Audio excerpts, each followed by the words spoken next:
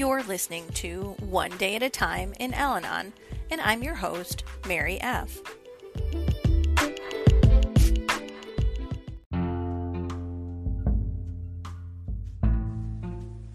May 20th, page 141.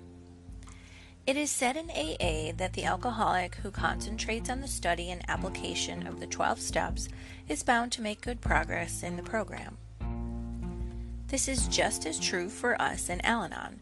We too need to spend some time each day contemplating the marvelous light with which the steps illuminate all our human problems. Neither alcoholic nor non-alcoholic limits his aspirations to sobriety alone. That is only the beginning. The steps are a guide to total good living. As such, we would deprive ourselves of a precious boon in not realizing what they can do for us. Today's reminder.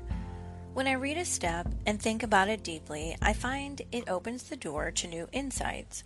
When I read that same step again, it again reveals new spiritual ideas.